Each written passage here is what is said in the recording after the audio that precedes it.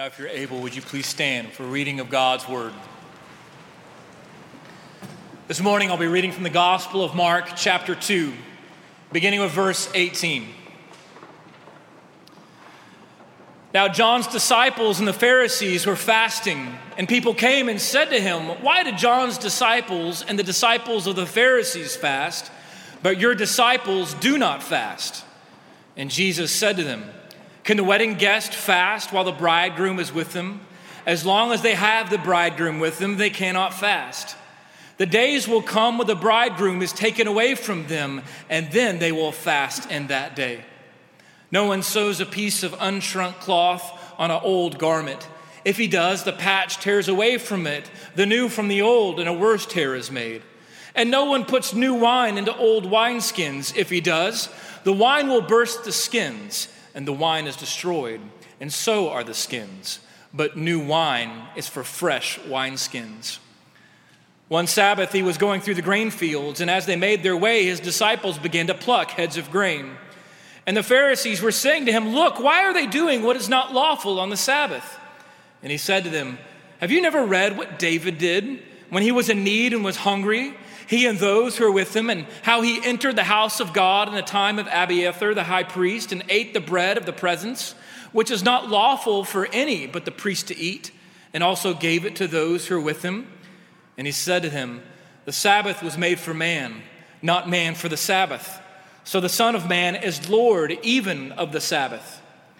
And he again entered the synagogue, and a man was there with a withered hand. And they watched Jesus to see whether he would heal him on the Sabbath, so that they might accuse him. And he said to the man with the withered hand, "Come here." And he said to them, "Is it lawful on the Sabbath to do good or to do harm, to save life or to kill?" But they were silent. And he looked around at them with anger, grieved at their hardness of heart, and said to them, "Stretch out your hand." He stretched it out, and his hand was restored. The Pharisees went out and immediately held counsel with the Herodians against him, how to destroy him. This is the word of the Lord. You may be seated. It's often said that Christianity is about a relationship, not a religion. And while this statement is well-meaning, it is simply not true. It puts forth a false dichotomy. You see, Christianity is both a relationship and a religion. In fact, it is when we keep our relationship with Jesus Christ at the center that Christianity becomes the only true religion. It's important for us to understand that the word religion simply refers to the service and worship of God. What that means is that religion simply is referring to our worship, not just on a Sunday morning like today, but 7 days a week. That religion happens when everything that we believe impacts everything that we do. That when Jesus Christ is at the center of our identity, it changes everything. It shapes what we do, how we work, the way that we do business, the way that we date, the way that we raise our children. It even, yes, changes and affects the way that we vote. Our problem is when we make religion in our own image. Our problem is we take religion and we make it man-centered. When we center our religious life and we make it about ourselves and our own agendas rather than Jesus Christ and his kingdom. And so this morning, as we continue our series through the Gospel of Mark, I want to talk about the difference between man-centered religion and following Jesus Christ. And through his teaching on fasting, keeping the Sabbath, and these two strange parables about cloth and wineskins, I want us to see why true religion, true life, our hope is found in only Jesus. The first thing I want us to see is that only Jesus is at the center of true religion. I want to show you what I mean. I want you to go to Mark chapter 2, verse 18. This is what we are told. We're told that John's disciples and the Pharisees were fasting. So there's two groups here.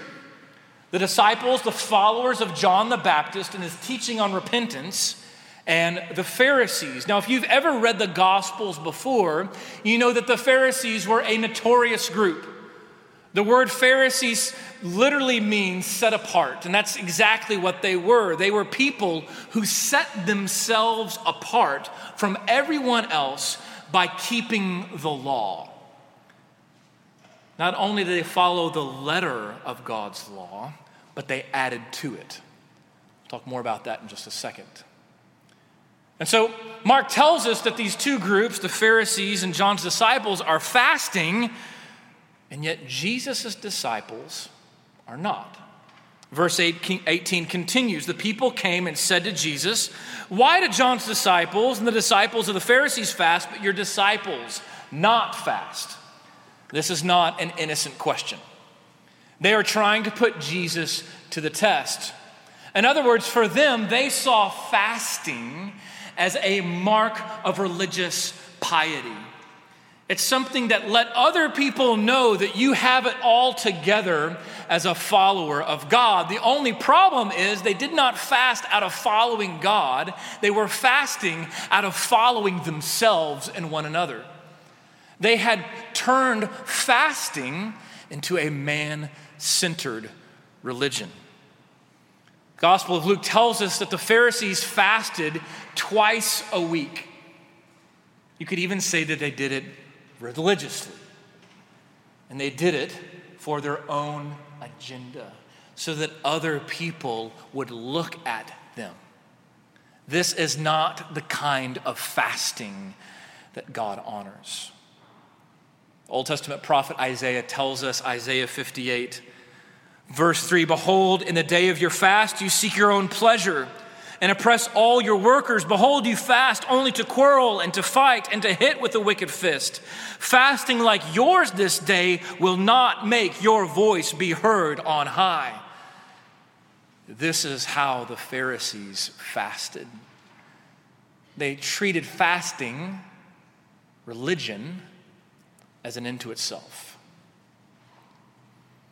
They thought fasting was simply just refraining from things and from food. What they failed to recognize is that God has called us to fast in order to seek Him and His kingdom. In fact, in the Old Testament, fasting was always because of messianic hope.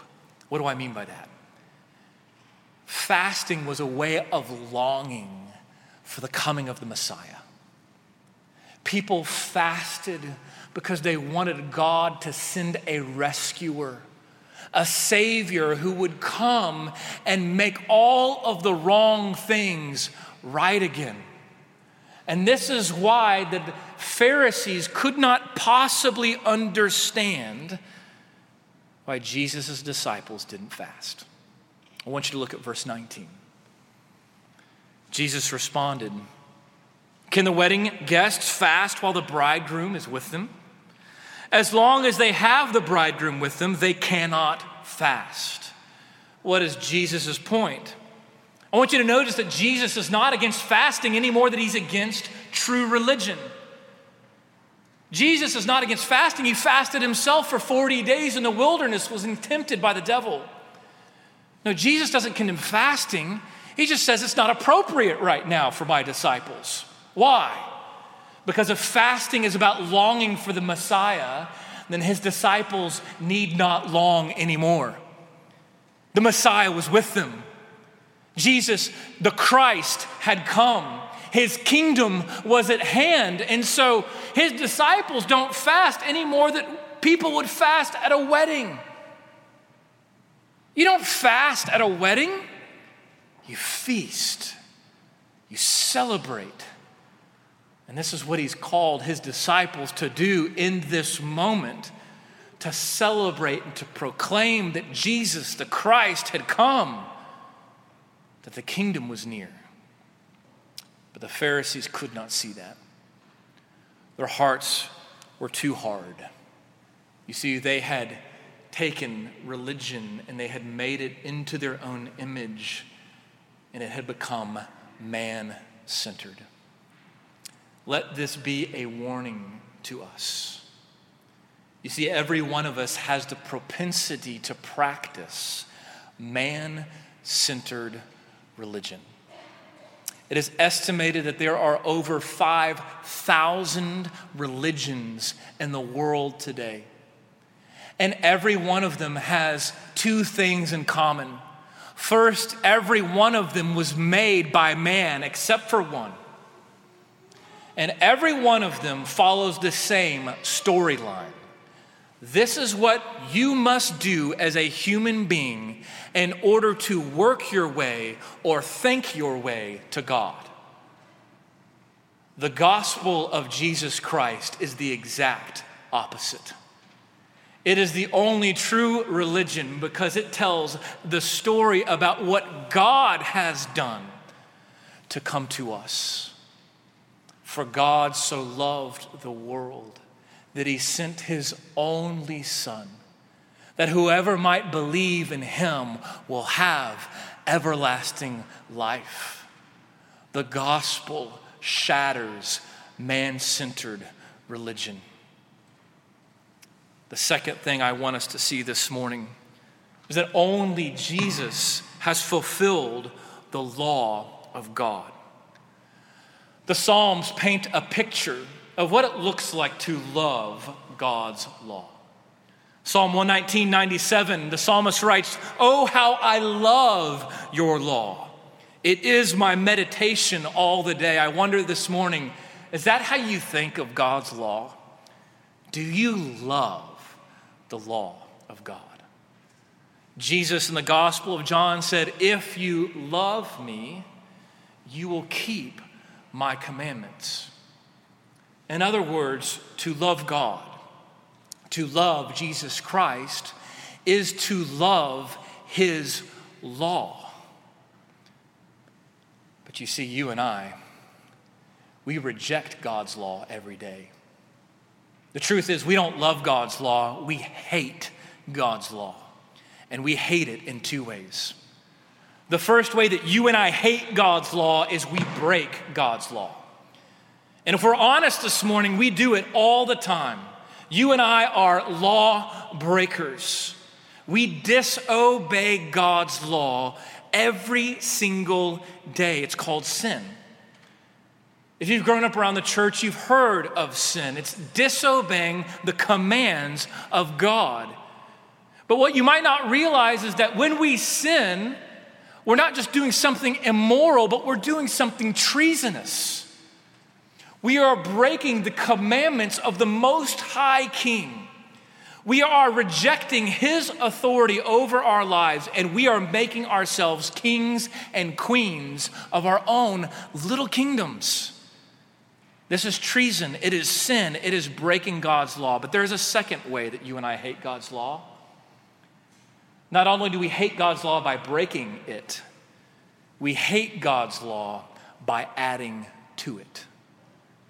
And just as you and I break God's law, what you might not realize, you also add to God's law every day. You interpret God's law.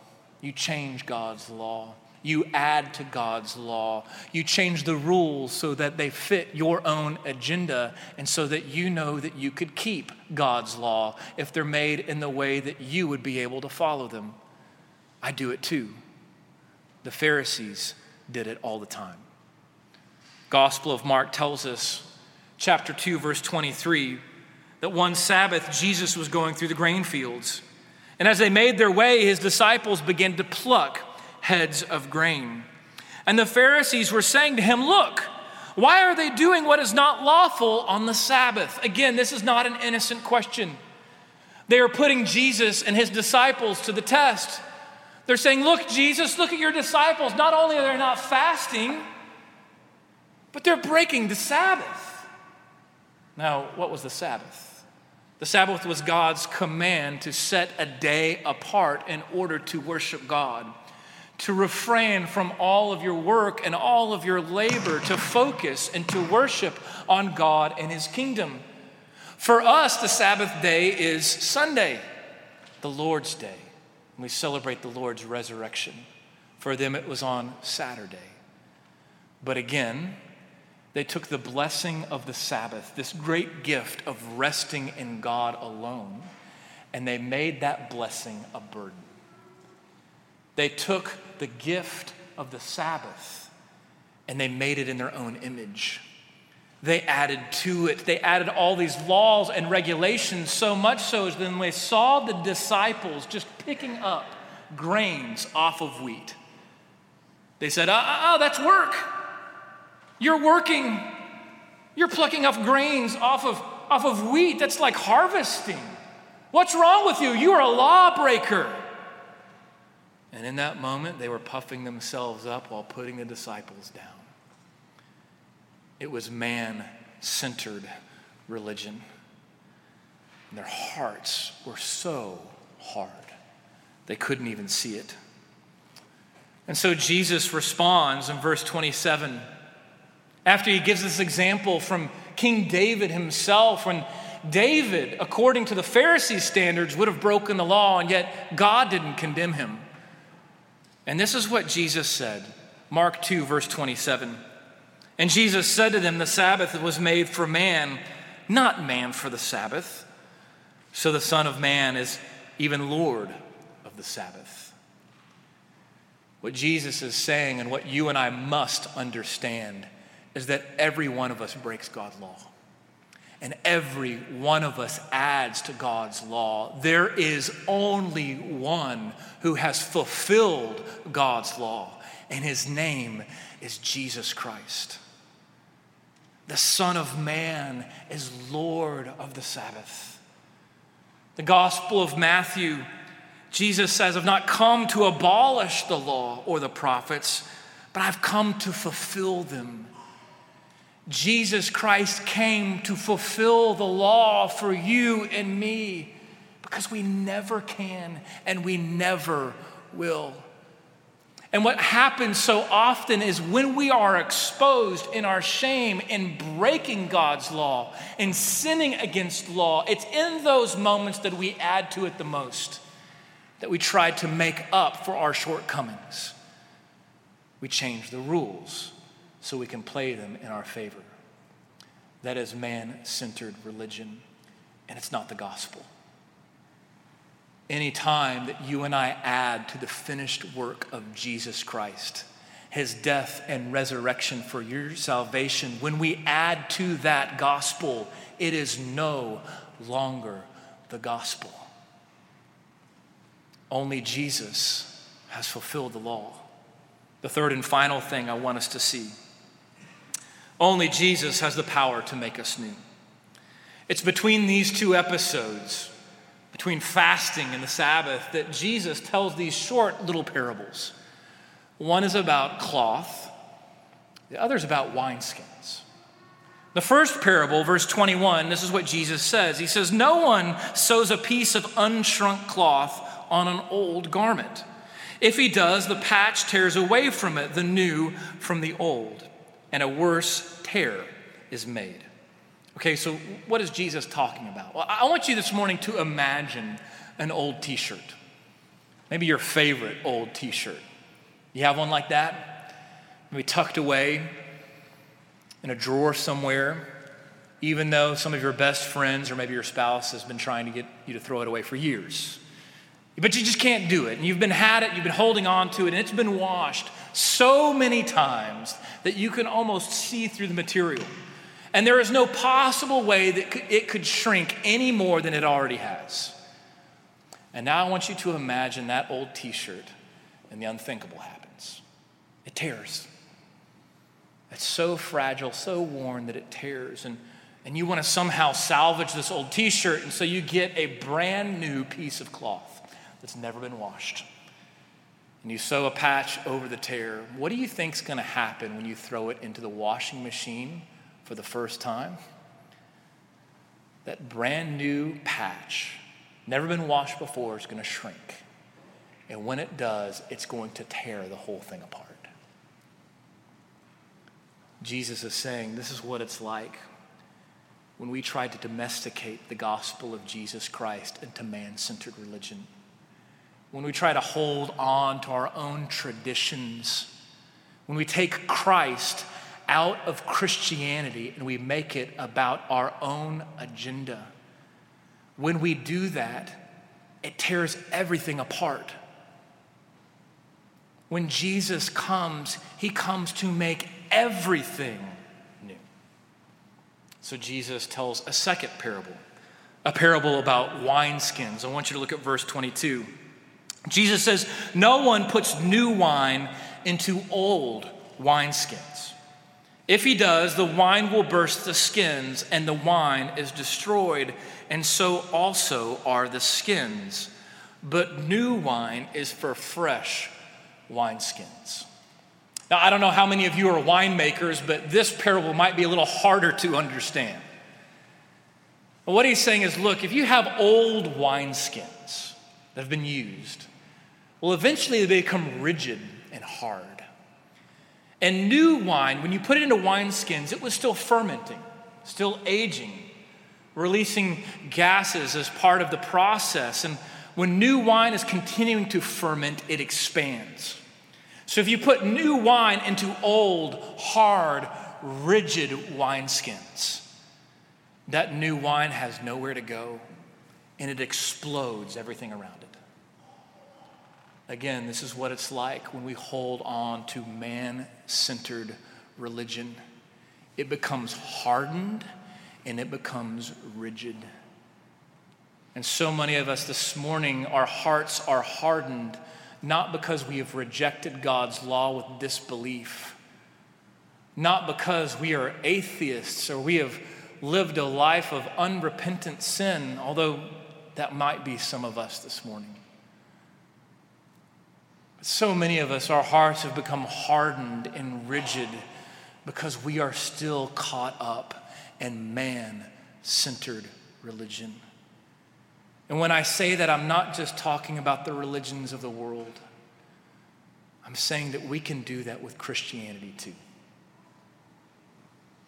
In a book called Christless Christianity, Michael Horton remembers an illustration given by an old pastor named Donald Gray Barnhouse. He's a Presbyterian minister in Philadelphia, and in a CBS syndicated radio address, Barnhouse asked this question. He said, "What would happen if Satan took over a city?"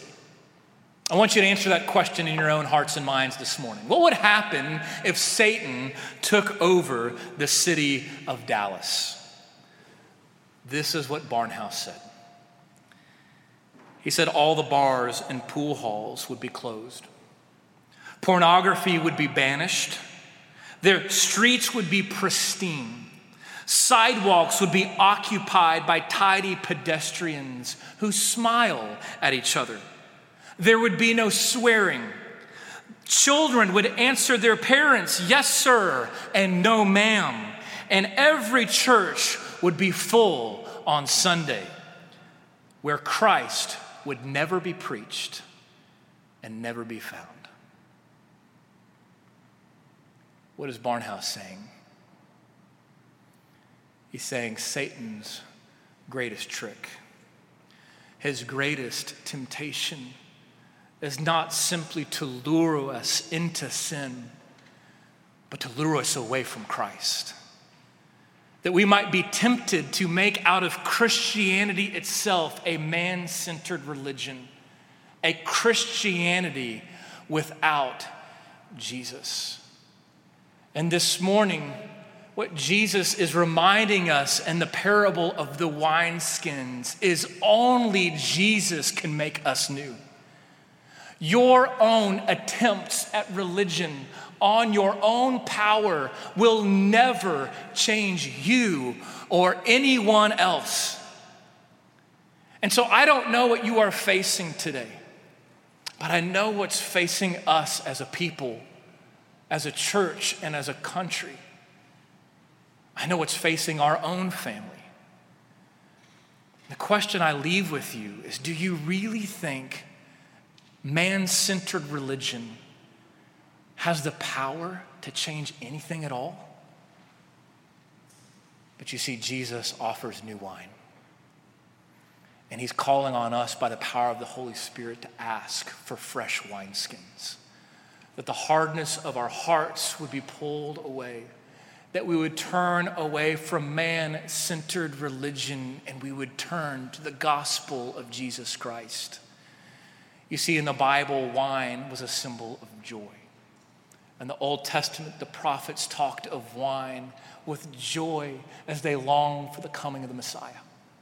It's why Jesus, in his very first miracle, turned water to wine. And it's why Jesus, on the night he was betrayed, when he went to the cross, he held up a cup of wine, and he said, "This is the cup of the new covenant, given in my blood, poured out for the redemption of sin." Only Jesus has the power to make us new, because only Jesus died and rose again, and only Jesus is coming again. Until that day comes, may we pray to the Holy Spirit that the calluses and hardness of our hearts would be pulled away, that we would turn away from man-centered religion, and we would turn to only Jesus, and that we would drink deeply the cup of salvation that he has offered for us to drink. Let's pray. Father in heaven, we thank you that you have given us your Son, Jesus Christ. We're thankful for the new wine that you offer us, the joy of following Jesus to the cross and to the resurrection. And now as your people, we fast once again, longing for the return of your Son. But we know one day the bridegroom will come. And so we pray now, until that day comes again, may we trust in you. May we claim and hold fast to your faithful promises. And may we hold on to hope in only Jesus. We pray in his name. Amen.